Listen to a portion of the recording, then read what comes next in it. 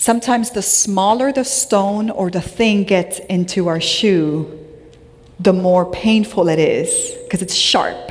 It's a piercing sensation. How would you describe that kind of life journey? That will be your walk for the rest of your life.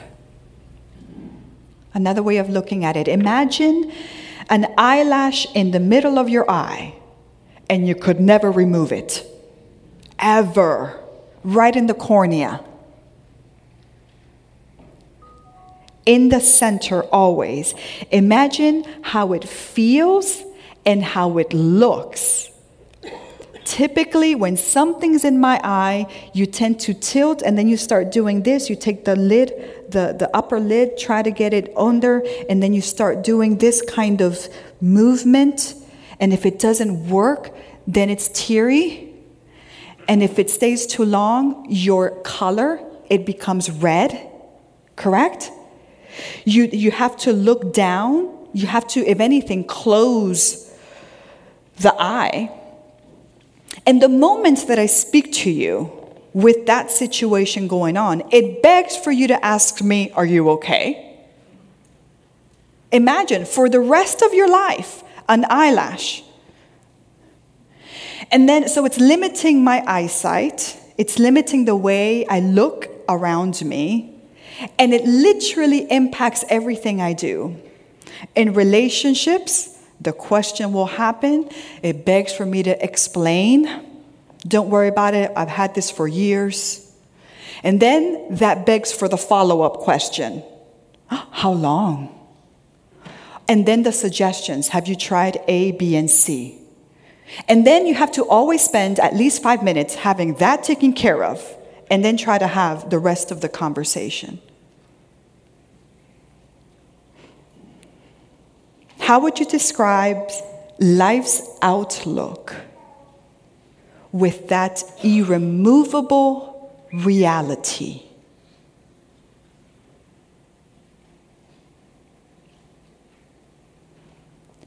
Lack of forgiveness, whether it is giving it or receiving it, is like a stone or like an eyelash that can't be removed. And it impacts your every second of your rest of your life. The lack of receiving it or the lack of offering is like that. How did the eyelash get in there? How did the stone get in there? Sometimes it's our own doing. Sometimes it's someone else's doing over and upon us. Sometimes it's a senseless, unfortunate, inexplicable surprise, disruptive to our lives. Yes, yes, and yes. Forgiveness is grounded in God's giving freely and graciously to people who do not deserve it. If nothing else today, take this with you to think it over. Forgiveness is grounded in God's giving freely and graciously to people who do not deserve it. They don't deserve it. We don't deserve it. I don't deserve it. However you want to place it, is for everyone and anyone who does not deserve it. Yet God's grace, remember the definition of God's grace, an undeserving gift. Undeserving gift. That's forgiveness. It is indeed undeserved. Inconceivable forgiveness. God's grace, in other words, includes all acts, all sins that do not deserve pardon.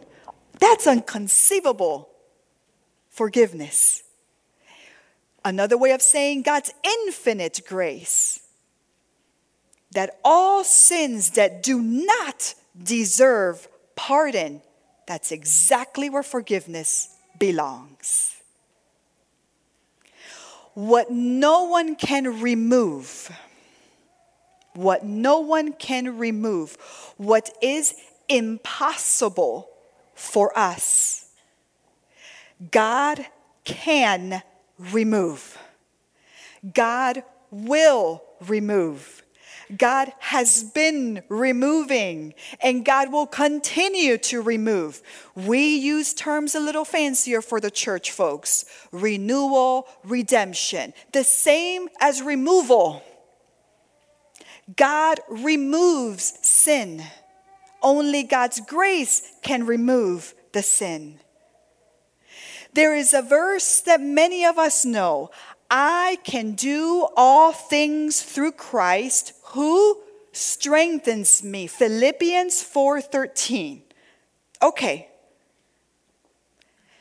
It's hard enough. We tend to use that verse when it's so difficult to aspire for something we do deserve. Typically, for youth and children, I want to be an astronaut. Well, you can do all things through Christ who strengthens you. Because deep down, as we all should, we believe that we are called and made to live a fulfilling life. Aspire, dream big, the sky's the limit. Amen. And it's so hard that I want you to believe you can do all things through Christ who strengthens you. You are right on. Imagine the things that you don't aspire but you need. Like forgiveness. Like the inconceivable type of forgiving. For those undeserving things. See, I deserve a good health. I deserve, and as we should, by the way.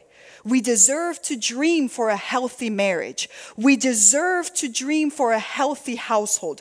We deserve to dream for a fruitful vocation. We deserve to be in trusting relationships. Yes, yes. And what about the undeserving? More than ever, I can do all things through Christ who strengthens me. Like forgiving the undeserved.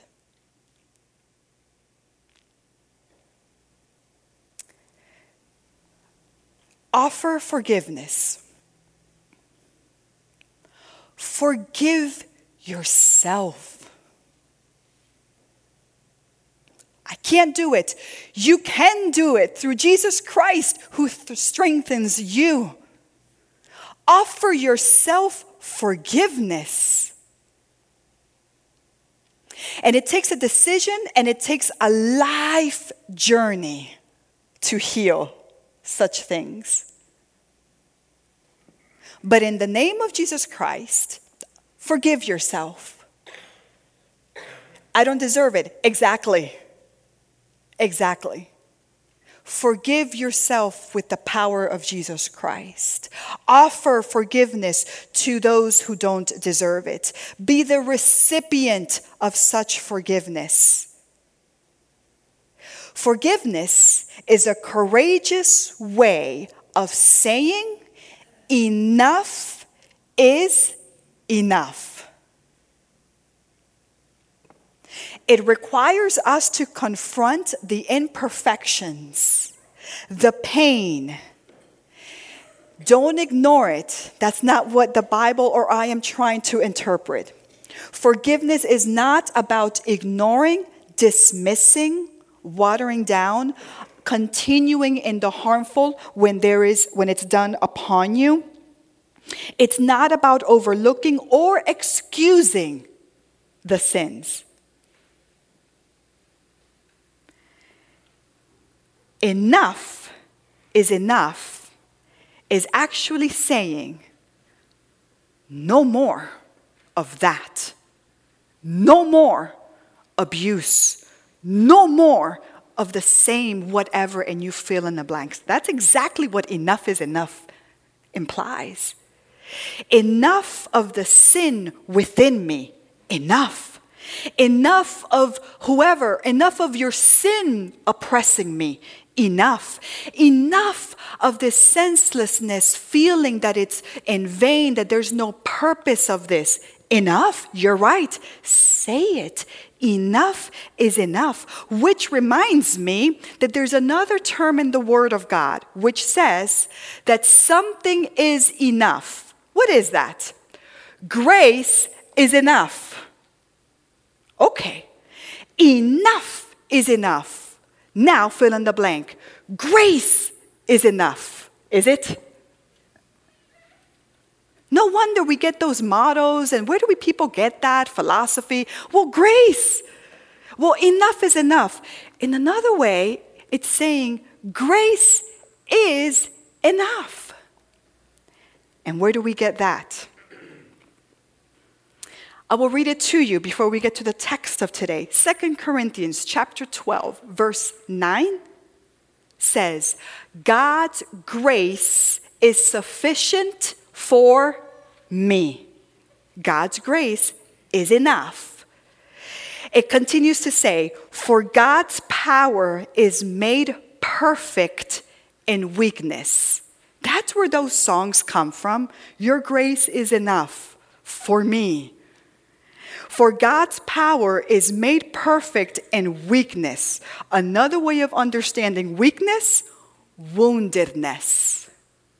When we are wounded, is God's grace enough?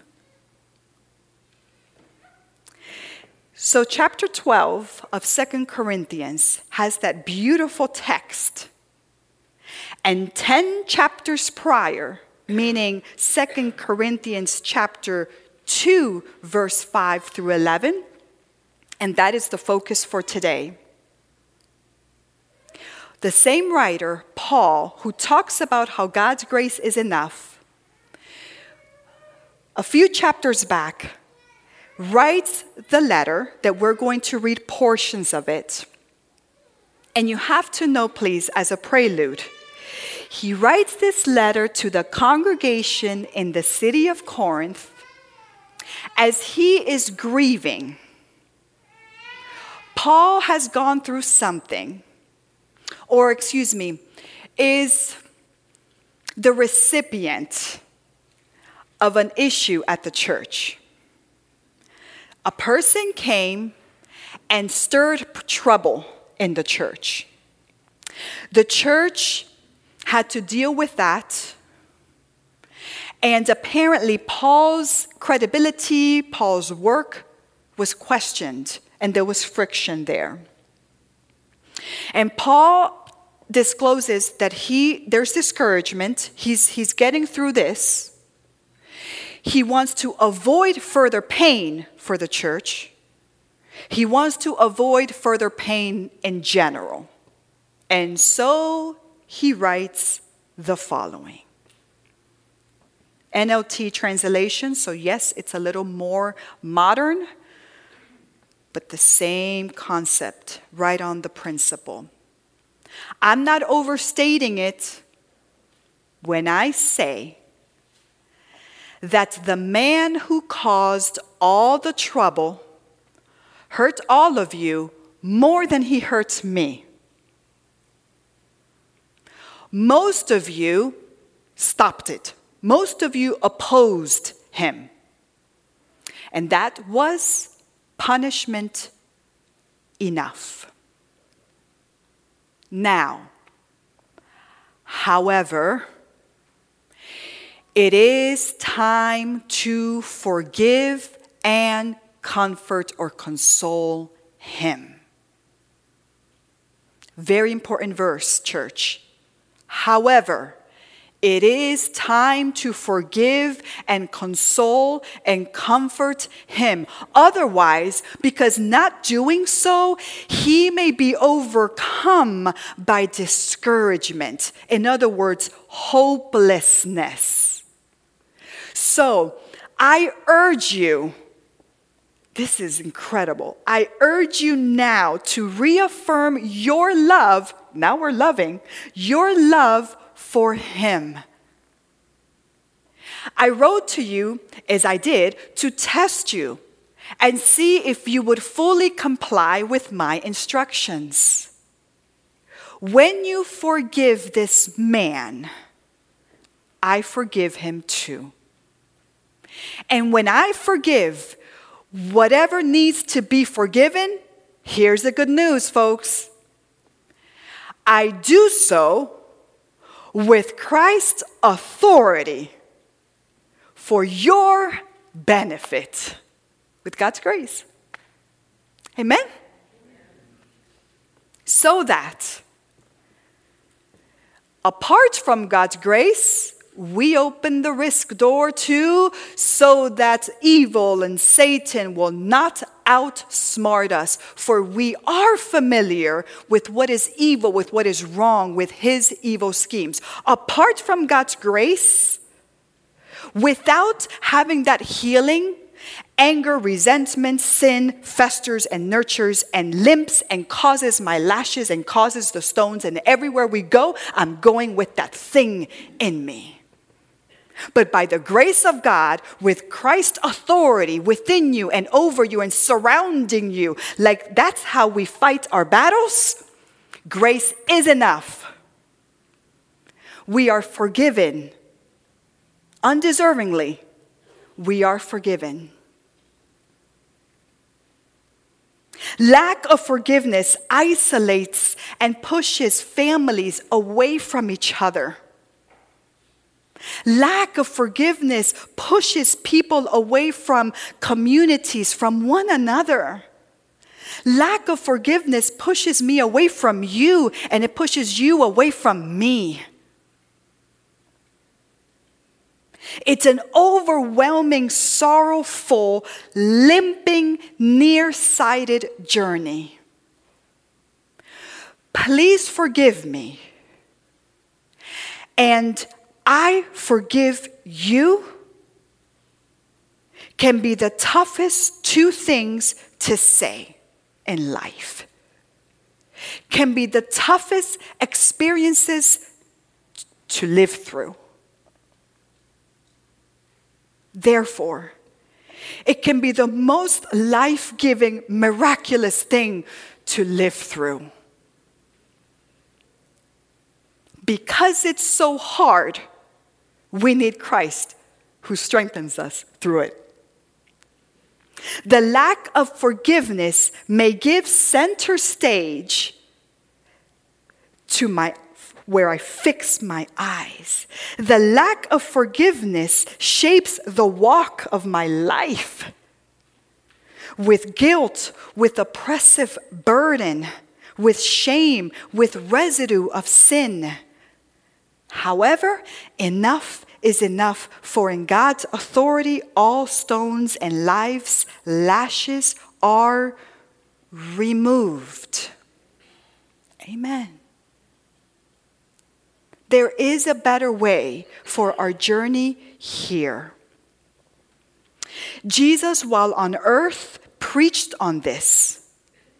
And then Jesus offered himself. What he preached on, his words, he became the word, which is why we say often the living word. He became the incarnation of what it's like to give undeservingly.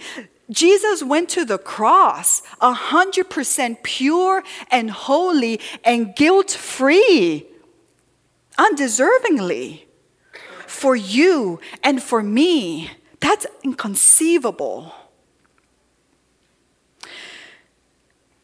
We are forgiven. We are forgiven. Only God can forgive us. And He's willing, and He's been doing so, and will continue to do so. And we are called to forgive.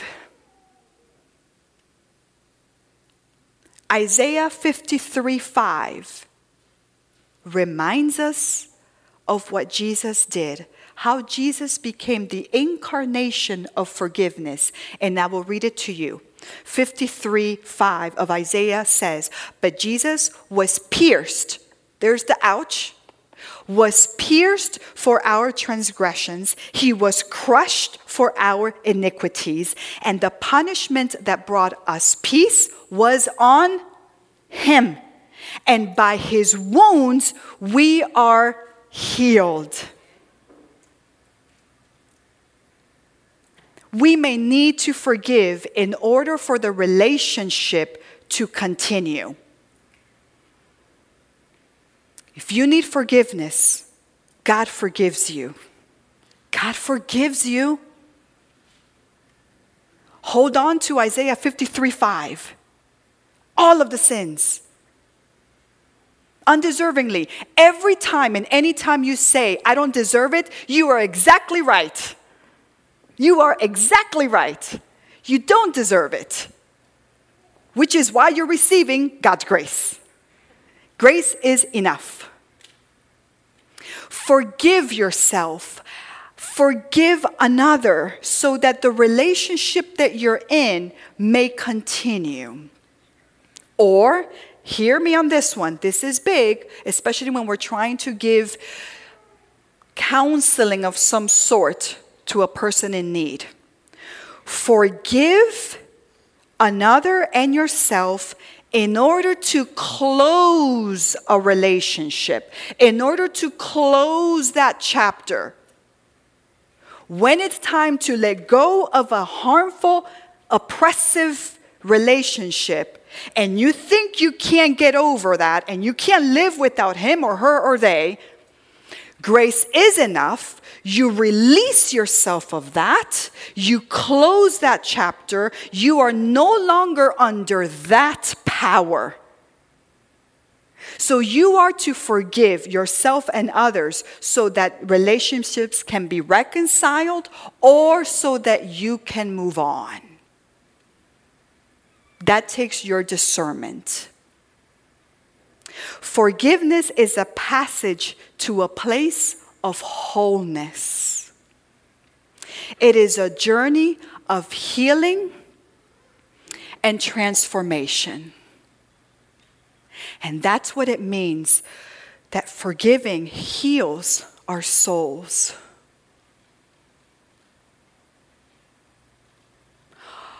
How are you walking? What is your outlook in life?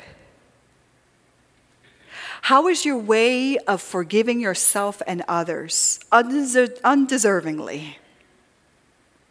How are you, through Christ who strengthens you, forgiving? As we come to a close,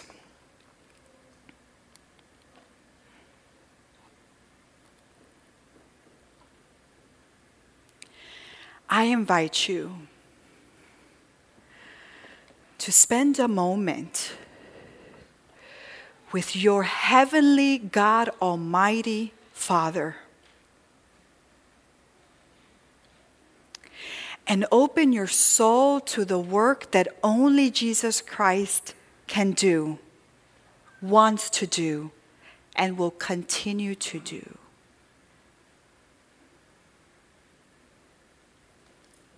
And offer your life, and offer that stone, and offer that lash, and may your hearts be renewed. May God remove. May you continue your journey with Christ who strengthens you.